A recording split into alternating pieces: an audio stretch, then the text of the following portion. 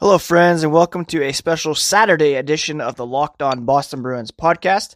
I am your host, Ian McLaren, and the Bruins are, of course, in Vancouver here on Saturday to take on the Canucks. Before puck drop, Justin Morissette of the Locked On Canucks podcast and I recorded a chat while my son was actually having hockey practice. So if you hear some intermission buzzers in the background, that's what that is.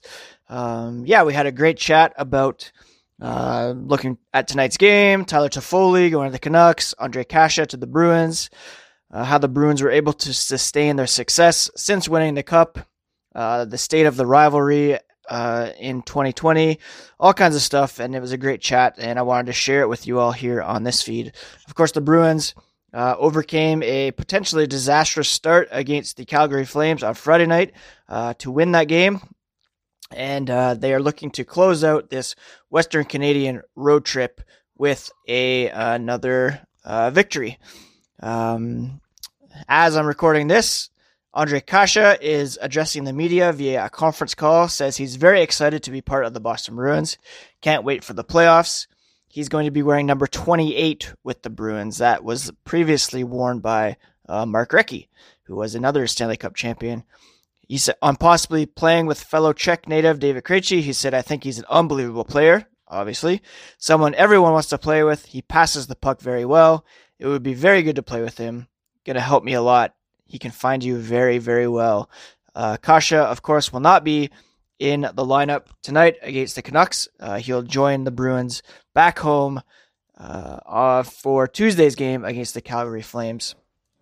So hope you all enjoy this conversation with Justin. Hopefully the Bruins can win against the Canucks tonight and extend their current win streak and also keep the Tampa Bay Lightning at bay, although not necessarily the most important thing considering how the Metro is performing and how the two teams vying for the Atlantic spot are going. The Bruins have won 5 in a row, looking to win their 40th game of the season here against the Canucks. I'll be back on Monday with their regularly scheduled programming, probably after the trade deadline, so that we can tie some bows on what Don Sweeney was able to do. Hope you're all having a great weekend. Talk to you later. Enjoy this conversation between myself and Justin Morissette of Locked On Canucks. Of course, it's the Canucks and Bruins at Rogers Arena this evening, and joining me now to preview tonight's action is the host of Locked On Bruins. You can find his writing with Daily Hive Offside, the sports vertical with Daily Hive, formerly of The Score as well. Ian McLaren joins the show. Ian, a pleasure having you here. Thanks for doing this, man. Yeah, thanks for having me on, Justin. I hope we can be a little bit more cordial to each other than our teams probably will be on the ice this evening, though I don't know. It's not necessarily... I mean, yes, there was that Matt Grzelcyk hit on Elias Pettersson in the last time these two teams met, but the rivalry here seems fairly one-sided. I was talking about this on the show the other day. I'm sure, for the Boston Bruins, who have been to 2 Stanley Cup finals since 2011 and really only see the Canucks once or twice a year, this is a one-sided rivalry, is it not? Like, Vancouver fans are mentally stuck on that Cup final, but it's probably safe to say that Boston has left us behind at this point. I mean, yeah, whenever these two teams play, it kind of brings back good memories, I guess, from a Boston Bruins fan perspective. After the final there were a few games afterwards that were pretty memorable and some shenanigans between Brad Marchand and some of the other Canucks at the time. But, yeah, over the last few years, it's certainly cooled off a bit and doesn't quite have the same juice as it used to when, I mean, there's not that many Canucks left from that 2011 team, so that obviously takes a bit of the heat off as well, but it always brings back memories, especially when the Bruins go to Vancouver to play, and we all know how that ended that year, and it'd be interesting to see what happens when they play again tonight. The Bruins looking to close out this Western Canadian road trip with a perfect 3-0 record, so I'm sure they'll be pretty excited to finish off this road trip and wanting to do so on a positive note. There's no like excitement though. There's no extra buzz around the games when you come to face Vancouver at this point. I mean, as you mentioned, it's really just Chris Tanev and Alex Edler are like the only guys left off that team at this point. But it's still, I know like in Vancouver, the fans always go crazy for these Bruins games just because, I guess, we haven't really seen any playoff action in the last 5 years or so, and that's kind of where rivalries are born. We're, latched on to these rivalries of the past, but I'm sure that, Boston has many, many new rivals since then. Yeah, I mean, they've been, like you said, they've been to the final twice, so Chicago, St. Louis, kind of overtaken Vancouver a bit there at West, and then these matchups that the Bruins have had with the Maple Leafs of the last few years as well. That's kind of eclipsed Canucks in terms of Canadian rivalries. And, of course, Montreal will always be the top Canadian rival for the Bruins. But, I don't think there's too much emotion stirred up from a Boston perspective in regards to Vancouver. It's kind of a long ago kind of happy memory, especially the way the last two finals have worked out for the Bruins coming out on the losing end.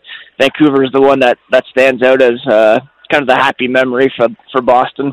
Well, Boston is still in the heads of the Canucks and Canucks fandom still to this day because, of course, this Matt Grzelcyk hit on Elias Pettersson that I mentioned earlier is the latest in a long line of guys from opposition teams sort of taking liberties with our top guy here in Vancouver, which, of course, we don't like to see. But the issue is always that there's no pushback from the rest of the team, that nobody seems to respond when hits like that go down. Of course, Vancouver earlier this week going out and acquiring Tyler Toffoli from the LA Kings, and I have a good feeling that there's a chance in this one tonight that Toffoli might, mix it up with some Kings or some Bruins guys rather, especially perhaps Grzelcyk if anything goes down there. Like, this has been a month-long narrative and storyline in Vancouver, this hit. I'm sure this is just, a regular Wednesday or, there was nothing special about that hit or that game from the Boston side. Is that fair to say? I think so, yeah. I mean, the Bruins kind of went through a similar situation earlier this season where Tuukka Rask was bumped by Emil Bemstrom from the Blue Jackets, and there was a lot of talk after that one about a lack of pushback from a Bruins perspective. So I think, the team that suffers that kind of incident, it's more talked about on that side of things, I think, than from the perpetrator's point of view, I guess you could say. So it hasn't really been much of a talking point for the Bruins. In relation, I think Tyler Toffoli is probably more of a storyline, seeing as Boston had been linked to him in trade talks, and he's a guy that I had targeted early on the season as someone who the Bruins should go after. So, I think maybe he'll want to make an impression with his new team against a team that had been hot on his heels, and maybe the Bruins will want to kind of step it up and show kind of what he's missing out on, having not been acquired by them. But yeah, in terms of Pettersson, I'm a fan of the kind of game that he plays, and it's never a good thing when star players are targeted like that. We've seen that a little bit with David Pastrnak this season, where the opposition will really key on him and try to wear him down with that physicality and take some liberties there. So can certainly sympathize with that and hope that we don't see too much of that overtly dirty stuff in tonight's game for sure. Well, you mentioned that Tyler Toffoli was a trade target of the Bruins that did not wind up happening. Let's talk about the trade that the Bruins actually did make yesterday, sending David Backes, a first-round pick, and one of your top prospects whose name escapes me off the top of my head right now, but a former recent second-round pick, to the Anaheim Ducks for Ondrej Kase. A bit of a puzzling move to me, honestly, Ian, because, nothing against Kase, but this seems more like a off-season sort of salary clearing move, unless this is just the precursor for Boston to, take some more swings as the deadline approaches on Monday. Is the feeling in around the Bruins that this is the first of many moves to come before the deadline, or what are you expecting from the team over the next couple of days here? I don't know if many is in the plans, but I do think there are some pieces still to be added to the puzzle for the Bruins. Just the addition of Kasha kind of puts the security of other forwards like Danton Heinen, Anders Bjork, or Carson Kuhlman kind of up in question. So there's some speculation that one of those guys might be flipped prior to the deadline in order to add another forward. There's a lot of talk about a reunion between the Bruins and Joe Thornton at the moment. And I just read, not even that long ago, an article from The Athletic saying that, Thornton himself admitted he's kind of tempted by the idea of joining with a contender. Not that it's his last shot at it and that he feels that this is his last season, but just, the way the season has gone in San Jose, and just to finish off the season, more competitively for him. Cal Palmieri's name is out there as well as a guy that the Bruins maybe covet. The fact that they traded the first-round pick in the deal for Kasha pretty much signals that they would be out on guys like Chris Kreider for the Rangers or Brandon Saad from the Blackhawks. Those were two names that were out there, but that would pretty much command a first-round pick in return for those guys. So I think we'll certainly see some more movement. Don Sweeney even admitted in the press conference after the Kasha trade that he's not done, that they're in it to win this season, and I'd be surprised if there weren't additional moves to be made. Having said that, I am pretty happy with the deal that they made. The fact that they were able to dump Backus's contract opens up some more financial flexibility, which they really need going into this offseason. And Kasha, when healthy, he's a very effective second line or maybe even third line right winger. His underlying numbers are pretty staggering when you take a look at them. And even though his actual goal production is down and he's battled some injuries, he's kind of a guy that I think will fit well in with this team. And the fact that he's under control for next season as well kind of made it a good deal to make now so that they can get him for 2 playoff runs instead of just the one, if they were to have held off until the offseason to make this deal. It does, probably help things a little bit when you're in first place, when you're trading away your first-round pick. Takes the sting off a little bit as far as dealing a pick away. But what was the reaction like from Bruins fans yesterday when this deal went down? Because I'm sure that, like you said, dealing that pick away takes you out of contention on some of the larger trade targets that were out there that, maybe Boston wouldn't have been able to get in on because of salary cap constraints anyways. But, I'm sure this is not on the level of, watching Toronto deal their first-round pick away just to shed Patrick Marleau's salary entirely. You are getting a useful player back here, but was there still kind of maybe a little bit of bitterness in having to deal that pick away? Or, Ian, and I know you like puns, was that just the Kasha doing business? Oh, nice. In all honesty, I don't think there was too much pushback on that from the majority of the fan base or the people that I follow on Twitter anyways and were able to talk to yesterday. I think a lot of people kind of expected Sweeney to have that first-round pick in play.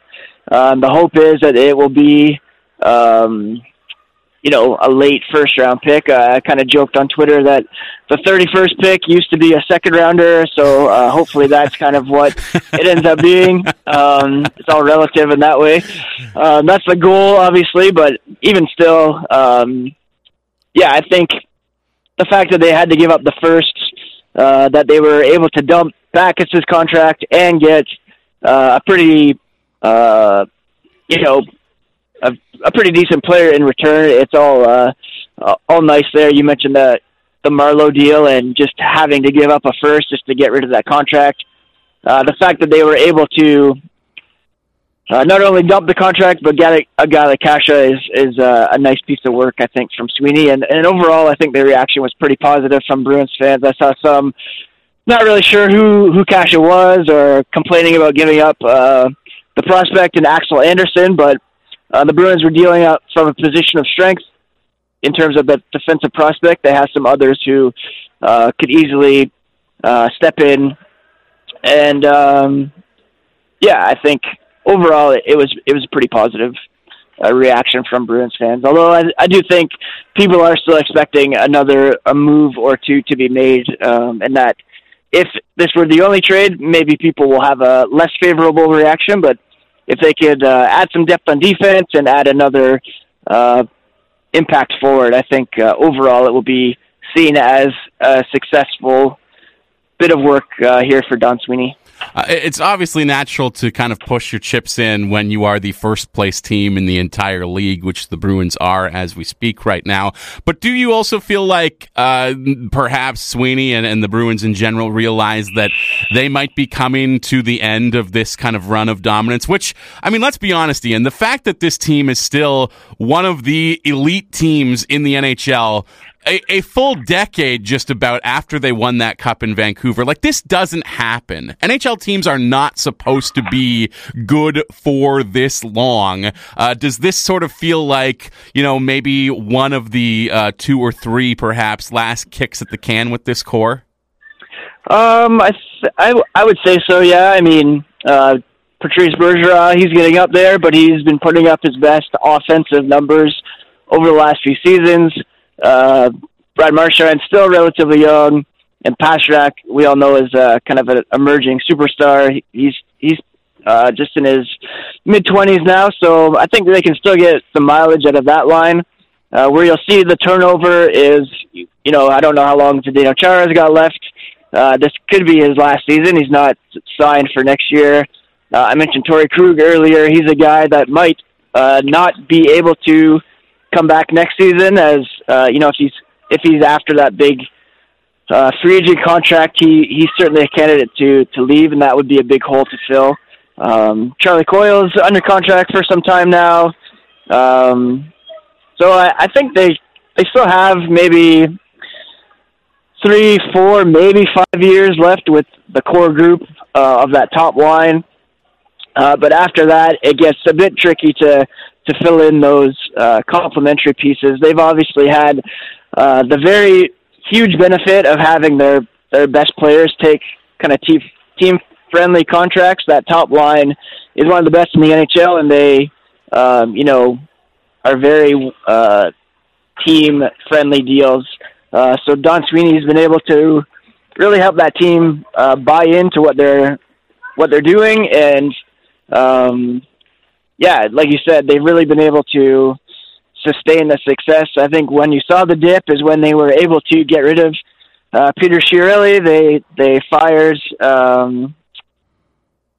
Claude Julien a few years ago, and Sweeney and Bruce Cassidy have stepped in and really been able to rebuild this team on the fly and just help that sustain success. So,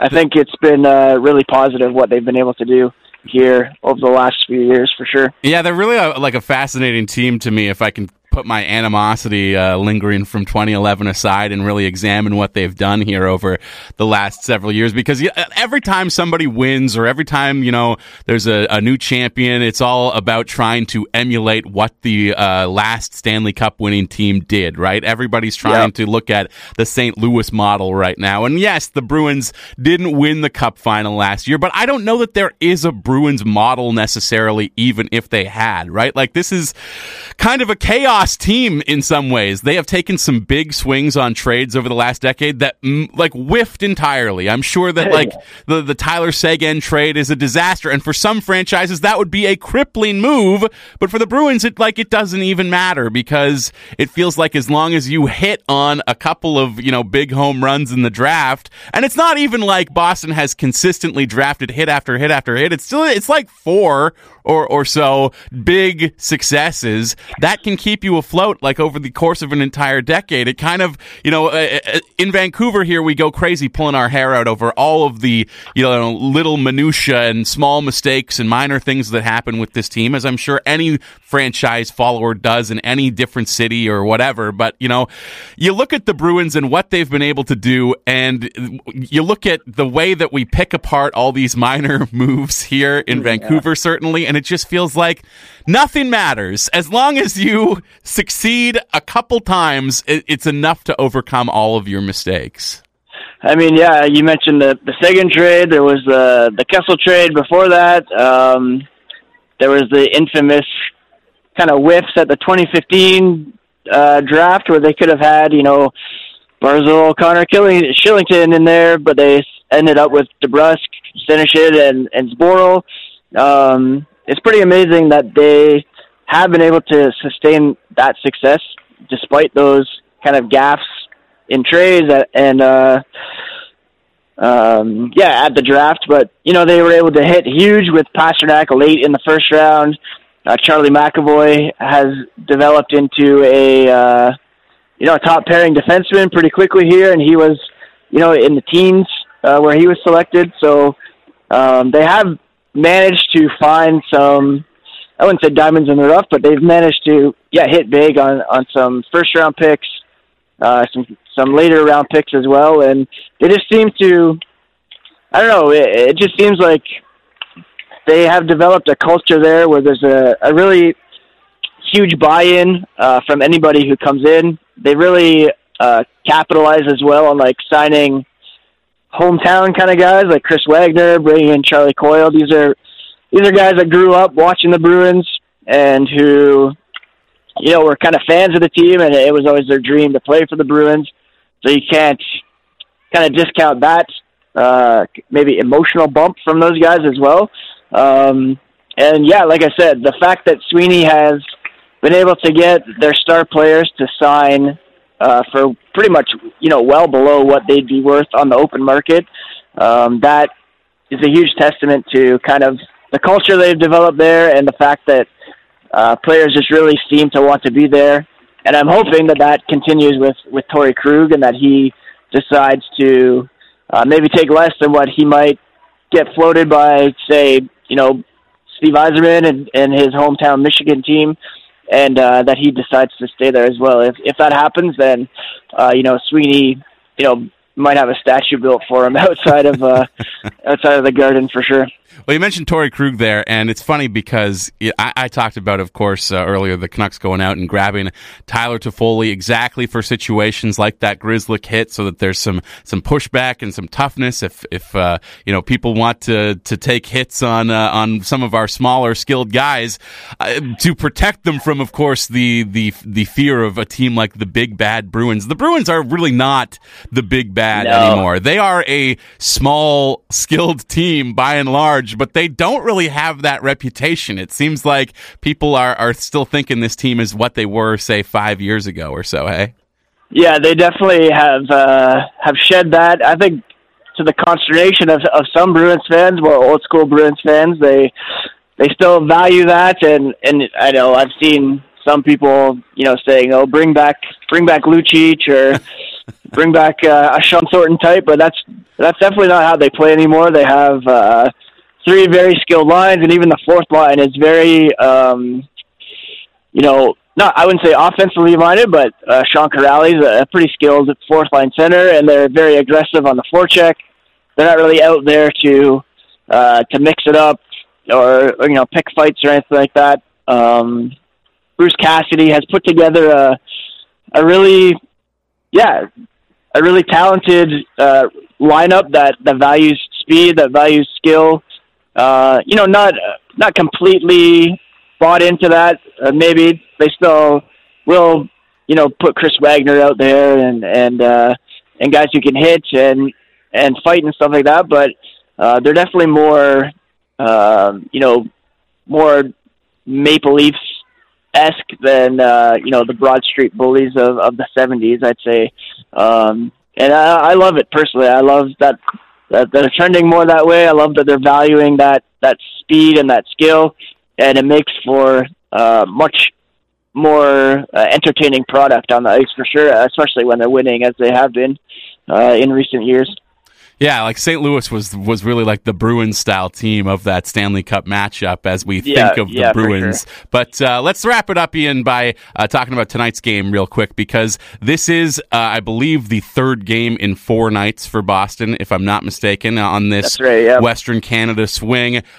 Safe to expect perhaps a little bit of a dip from the Bruins this evening, just due to that kind of travel fatigue, or is the baseline performance of this Boston team right now so good that there really are no trap games for these guys, that they just come to play and still bring it? Their maybe 60% effort is still better than some teams' 90% effort, so to speak. I mean, fatigue should probably play a bit of a factor against the Flames. Last night it looked like they were going to have that kind of trap game or dip. They went down 3-1 pretty early, but were able to come back and steal the win from the Flames there. They do have the benefit of having 2 very good goaltenders. So Halak played last night, and they're able to play Rask tonight on the tail end of the back-to-back, which is a pretty big luxury in the NHL today. So that hopefully will maybe help offset any fatigue or anything like that in the Bruins if Rask can keep them in early on and maybe withstand a barrage from the Canucks, and the guys can get their legs, and I think they should be able to withstand any early pressure from the Canucks and make a game out of it. But I mean, you never know in today's NHL, and I'm certainly looking forward to the game. The Canucks, despite the rivalry, the Canucks are one of my favorite teams to watch. They are very entertaining, and I think it should be less of a rough and tumble affair as we used to see between these two teams, and more of a race to the finish line. And I think we should see some pretty entertaining hockey tonight. Well, we shall see. I'm looking forward to it personally. I will say Vancouver has not really shown much spirit on this 5-game homestand thus far. Some pretty uninspiring efforts along the way here. They did lose one the other night in the shootout to Minnesota that they probably deserved to win, but I'm really, really hoping that a game against Boston will get them charged up and ready to go, because I know we said that this is not much of a rivalry anymore, but there still is just something extra entertaining about the games between these two teams, even if it's not what it used to be. All it will take is one Brad Marchand ring finger kiss, and then all hell could break loose for sure. Well, Ian, thank you so much for joining me, man. I appreciate you doing this. Enjoy the game no tonight. problem. Yeah, thanks for having me on.